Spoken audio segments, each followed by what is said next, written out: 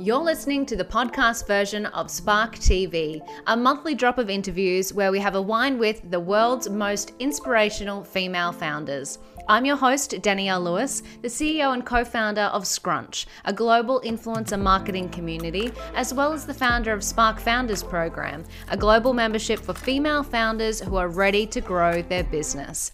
Our vision for Spark TV is to share founder stories so you might garner inspiration and pick up strategies to shortcut your own success. Before we start, I do have a special request. Press pause and go and get yourself a glass of vino. We've both got one and we want to share it with you. Got it? Amazing. Remember, you can also watch these episodes on our YouTube channel, Spark Founders Program, or you can follow our Instagram account at Spark Founders Program for daily business tips. Now sit back, enjoy the vino, and let's bring a little spark to your business. All right, Ridhi, thank you so much for being here on Spark TV. It's an honor to have you. Thank you, Danielle. I'm super excited to be here and I look forward to an interesting conversation today. Oh, so good. Well, how about we start things off by sharing your story? So you are the founder of 91 Ninjas. And so I'd love for you to share not only what 91 Ninjas actually does, but how you got there. So have you always been in business? Did you have a career beforehand? Let's just share your story. Yeah, interesting question indeed, right? So we keep talking about business so much that, very few times we reflect back on the journey on how we started, right? So nice. So I'm a marketer. I've always been a marketer, right? So it's been a decade that I've been working in digital marketing space, and I had a career across startups majorly. So I've worked across startups of all stages, right? Seed, Series A, Series B, to growth, to unicorns and all. It was just at the time of COVID when I thought, I've always wanted to start my own agency. And I thought it's just time to take that leap and do it now. Otherwise, I wouldn't be able to do it again. I took that plunge, right? And started off as consulting few brands across Singapore, UK, and India. And when I saw that there was some need, I was getting some response. There was a problem. People were looking for solutions. So I said, okay, I can have that flexibility, can enjoy what I'm working on, and make some money as well. So it makes sense to start up. Wow, that's awesome. And so those early days in business, so you started, with just a couple of clients, you said Singapore, India, and the UK. Yeah. How did you go about getting those first clients? It was majorly network, right? So I'd worked, as I said, right? So over a decade, I worked with many people, and then I moved to Singapore. And when I was in Singapore, the option was either to go for a job or to, do something of my own. And then I thought, let's give it a try. If it doesn't work out for, say, 5-6 months, then I'll probably start looking out for opportunities. And luckily, one of my mentors was in UK. And that's how he just asked me, Ridhi, what are you up to nowadays? I said, I want to start my consulting. And I got my first gig there. And then it slowly started picking up. Then via friends of friends, when they got to know it, they said, oh, you're available, we have some problem, can you solve these for us? And that's how it picked up. And as then I started seeing that it was not just one project, one strategy, there was a deeper problem. So people would ask, well, can you set up the team for us? Can you maybe, do the end-to-end execution? Do you know somebody? Do we have some freelancers? And I said, the value is actually in solving the problem end-to-end for your clients, not just consulting. And that's where the model changed from consulting to an agency, and have been lucky that I got people and teams and a business. Wow, that is awesome. I absolutely love that idea of, starting a business and kind of going, okay, these are the things I'm good at, get a few clients, but then you actually listened to the problems that they had and built a business around solving that. That's really cool. Yeah, very intuitive also, right? So, for example, right, I've been on the other side as well. So I've never run or I've never worked in an agency before. So it was a completely different world. But I had dealt with agencies all across, right? And I knew what exactly are the business problems that you face when you're managing an agency and what are the pain points on the other side. I think that helped. Also, having worked in both B2B and B2C, there are plenty of agencies, very good work being done. And then people usually prefer having teams inside, right? So figuring that niche out One and a half year now, I think we are very, very clear in terms of our positioning, who we want to go to, who is our ICP, what exact problem are we solving. But everything happens intuitively, as I said. It's not decided from day one. You just figure that out along the journey. Yeah, absolutely. And I love that. You're so right, actually. It's really interesting with my other business, Scrunch. We're an influencer marketing platform, an agency, and we always get people asking about B2B. There's so many solutions for B2C, but I think people really, are kind of looking for different solutions for B2B. Yes, the approaches are different, right? And again, interestingly, so when I started out, I thought maybe, this is just the problem that I'm facing in my company when I was a B2B marketer on the other side. Then I started considering, I said, there are more people who are, solving the same problem. Then I thought it was just from one geography, then people across geographies. Then I realized, the problems are the same across geographies. There is a dearth of B2B marketing talent. There are not enough good marketing agencies there who can bring in that expertise, bring in that fast execution, especially for startups, right? So if you're a settled company, etc., you can afford consultants, you can have big teams, you can attract the best of talents, but not when you're starting up, when you're at Series A, Series B, you probably need more people to help you along your journey. Yeah. And I love that too, like specialized help. So, I think sometimes when people are starting their businesses, they think they have to just hire full-time staff, but actually outsourcing to, like an agency like yourself that actually solves a very specific problem, I find can be a lot more cost effective. Yes. And surprisingly, people are preferring that, right? So I see a lot of change in. So we started off in COVID, right? So we are a COVID startup, and then recession hit. And all through that, we have seen that serious businesses are very, very open to not increase their headcount. Instead, have a partner who can help them solve specific problems at specific stages of the journey, right? They're very open. They believe that you have the expertise. Okay, you know what you're doing. You can get the execution done, and nobody wants to, manage the team. Yes. In-house. So if somebody else can do it for them, they're more than happy to let you take the load off them. Yeah, I love that. And so what about B2B? I'm just interested, what kind of sort of differences have you seen that people struggle with when marketing B2B businesses? Yeah. Okay. So there are two things I'll start off with, right? So one is B2C is a very impulse kind of buy, right? You see a shoe and you feel like buying it, right? Yeah. You find a good cloth and you want to buy it. It's very instant, right?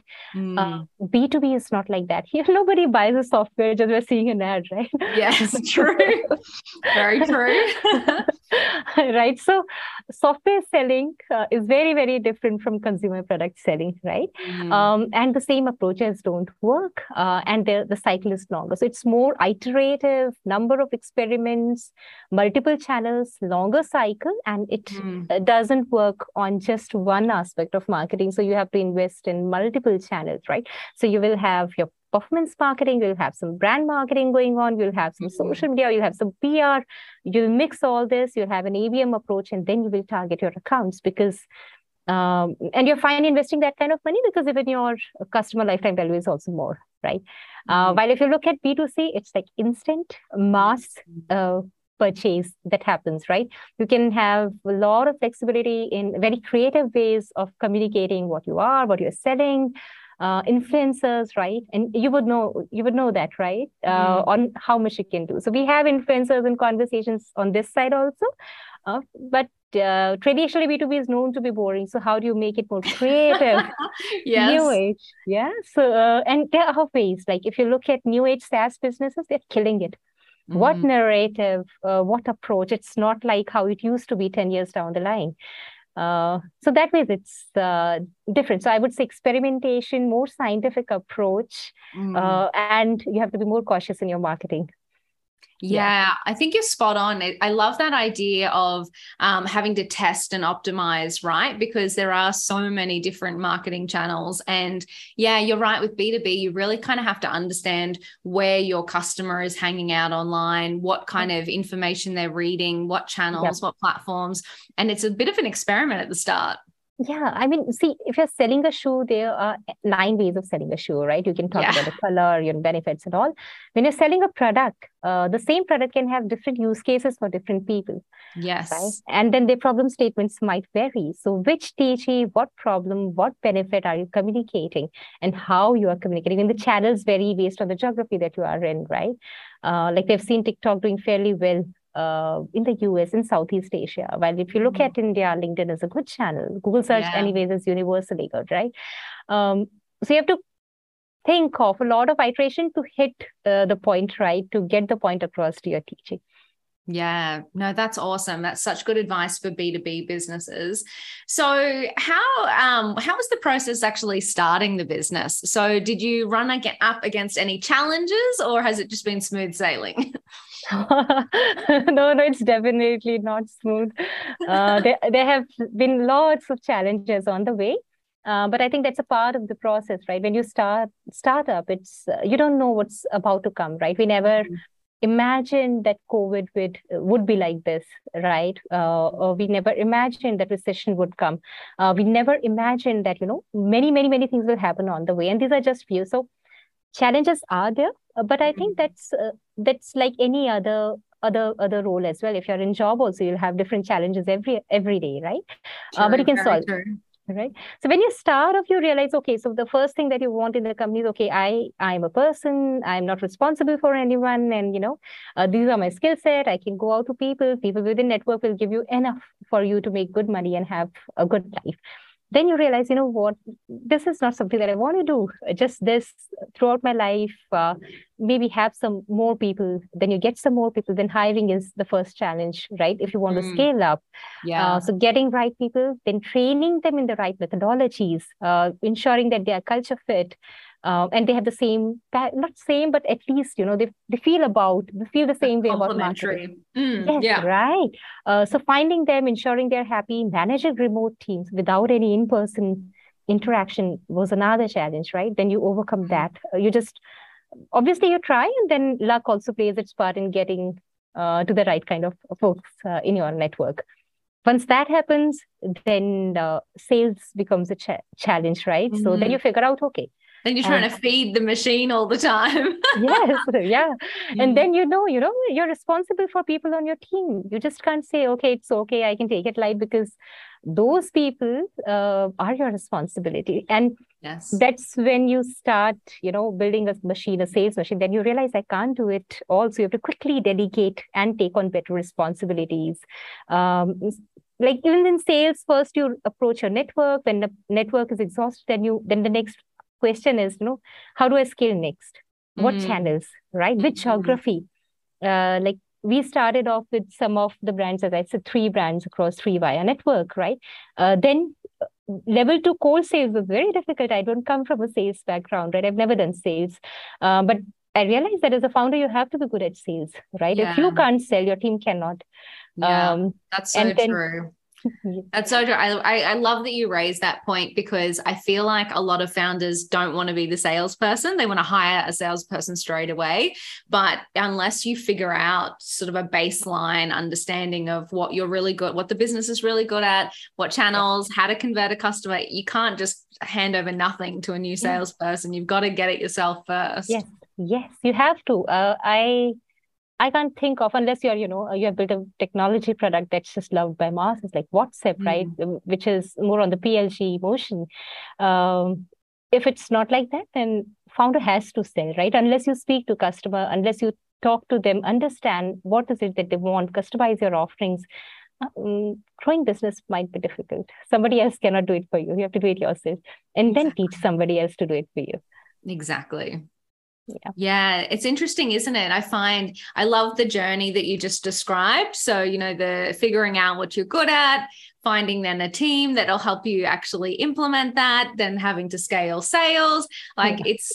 it's funny in business. I feel like a lot of people think, when I make more money, everything will be fine and I can relax. So it's like, just the Yeah. bigger you grow, the more problems you have to solve. Yes, right. So even you're absolutely right. Even I used to think in my initial days, what, I'll have a team, I'll train them, and then I'm done. You know Mm. what, 10 clients are enough, 15 clients are enough, and then we are done. But it just doesn't stop, right? Then you realize a business has to keep running.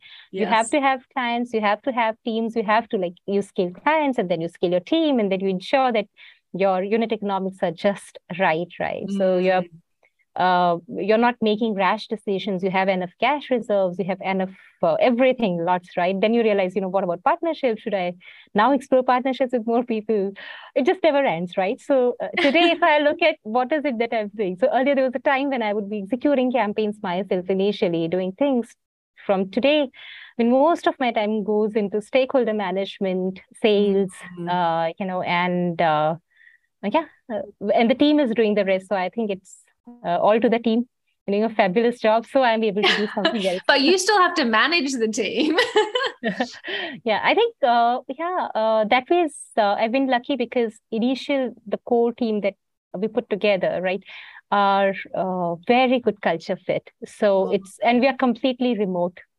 So nobody manages nobody. The ask okay. is simple. This is the work. There's absolute clarity on what is expected Mm. out of each person. The culture is like that you have to deliver on your work and nothing else is asked, and that you have freedom. Nobody is sitting on your head to see whether you're working or not working. Yeah. But it's more like you feel responsible for your work. And I think I've been lucky that way is that the entire team is a team of owners. Mm. Touch wood. Yeah. But Yes, yeah. exactly.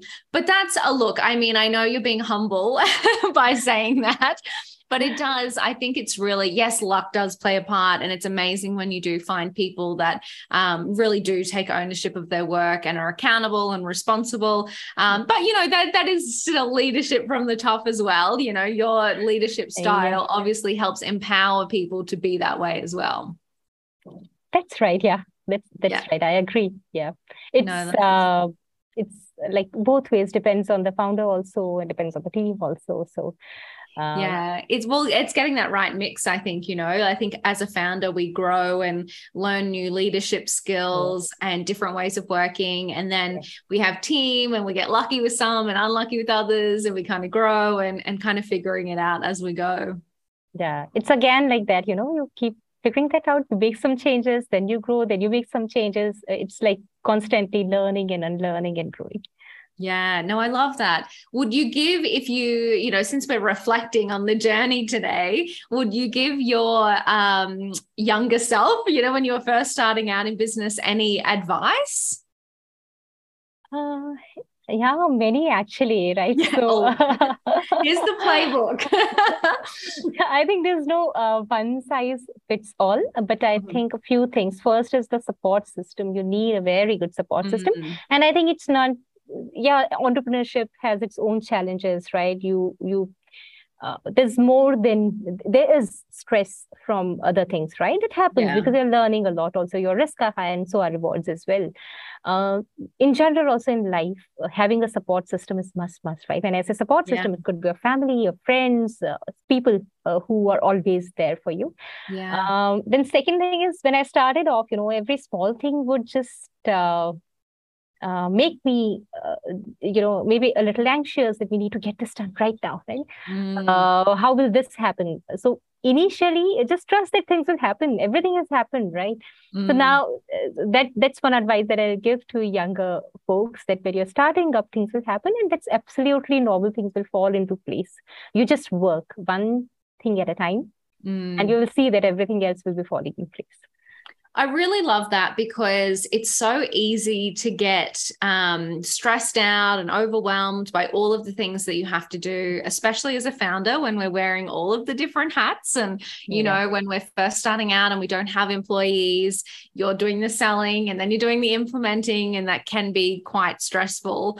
But I feel like, that advice of just one step at a time, like trust the process, everything will happen as it happens, is yes. really important. And also, one another thing is that irrespective of what you know, what you don't know, always think first principles. You'll get your answers right. Basic things are not that complex in life, right? They're very simple. All you need to Yes. do is just ask basic questions and Yeah. have simple framework on how I take decisions, and you would be fine. That is so good. You're so right. I feel like we overcomplicate things as Yes. humans. Yeah. Actually, and look at anything that we do in a day, right from personal other things. We just think too much. Mm. We just optimize too much. Yes. I mean, it's even, those things that we put off and we put off and we stress about them and we stress about them and we finally do them and they take like 2 minutes. I'm like, Yes. oh my gosh, I've just spent 2 weeks procrastinating and stressing out about that. And I could have just done it in 2 minutes. That's right. Yeah. Oh, that's so good. So what's next for you? So as the company grows, Yeah. what's kind of the next thing that you're looking forward to in the future? Yeah. Good question, actually. So right now, see, at different stages, as I said, we had different goals, right? So team and scaling, and then ensuring delivery also. So Yes. the business that we are in is more of a long-term business, right? You have to maintain a track record. You have to ensure that people are happy with what you're doing, and this referrals will take you a long way. And I think we've been, that was I would say, the hardest thing to do, managing quality at scale. Right, we've been able to do it. Now we are unlocking different geographies. So as I said, right, we've started selling aggressively in other geographies and scaling up team as well. So these are the two focus areas. I think we've done the groundwork. We have our processes. We have right kind of people. We have very good people like function heads within each functions who are very, very good at their job, right? There's a second layer below those people. We have good client base to cover us for our, financials. We're economically sound. So next step for us is to scale on both fronts to get more clients from across the globes, because we are just curious to understand how marketing works, right? Yes. Reaching out to them, seeing can we create an impact there, and simultaneously build on the team. Wow. Scaling up the team. Yeah, that is awesome. So will your strategy change? So as you scale and you're looking to bring on new clients from different geographies, does your marketing or your own sales and marketing strategy change, or how do you think you'll go about acquiring those new customers? Yeah, we have certain plans. Initially, as I said, it was more of network, right? Then it was via cold sales. So we would pitch in where other people were pitching in. Now we are more aggressive, right? So we just reach out. We are doing cold sales, and now earlier it was just me. Now I have people on my team who have learned, right? Cool. So they are good. So today, if I want to step out of sales, I can do that. Nice. And I think that's a big step. It is. It's exciting. Yeah. So that is, I think, you have to have the right people, right? And as I said, so one good decision that I took in initial days was to invest in people, right? Good people. Yeah. And not optimize for cost or anything, because it is important. That sets the base of where you are and the work that you are doing. So that way, now there are two more smart folks, at least two minimum, right, who know how to do it. I'm there, and then there's a complete delivery engine in place that can deliver. So sometimes when I say, guys, we'll be able to deliver, my team says, Ridhi, we will, don't worry. This is nothing, right? So that was good. So acquisition strategy is more aggressive, reaching out and seeing if we will need services. If they need, then we are all happy to have them on board. Awesome. And I love that too, because, so a part of our Spark course is all about cold outreach. Yeah. And I'm a salesperson by trade. So I always tell people how amazing sales is. But I love that, you're actively, and saying, no, we're aggressively reaching out to people and, cold pitching. And I think that that's so cool, because I feel like a lot of founders are really scared about approaching people about their products, but you absolutely have to get yourself out there. Yes, you have to, right? And also, it's not as a business, right? So I remember, so a lot of change has come in the way even I used to think, right? Mm-hmm. I used to think, okay, you know what, we'll get 5 clients and then we'll deliver. Then we'll take a pause and then we'll get 5 more and then we'll deliver, right? Yes. Typical non-salesperson mentality. Yeah. And then it just occurred, you can never stop selling. Actually, right? You don't say no to business, but now we are at a place where we understand, it's a constant cycles. And yes, You have to do it. Lucky for us that we realize that sales is core to the business and has to be given the priority it deserves. You cannot have a business when nobody is out there buying it. Oh my gosh, I love that so much. It's so true. It's I know I say people hate it, but I'm like, you have to dedicate time to sales every day. So even if you're the founder who's wearing all of the hats, if you're not just chipping away at small parts every day, you get to the end of the month and then you're stressed out because you haven't got any leads or you haven't got any proposals out. So it's something that you need to chip away at every day. Yes. And momentum is necessary for companies to grow.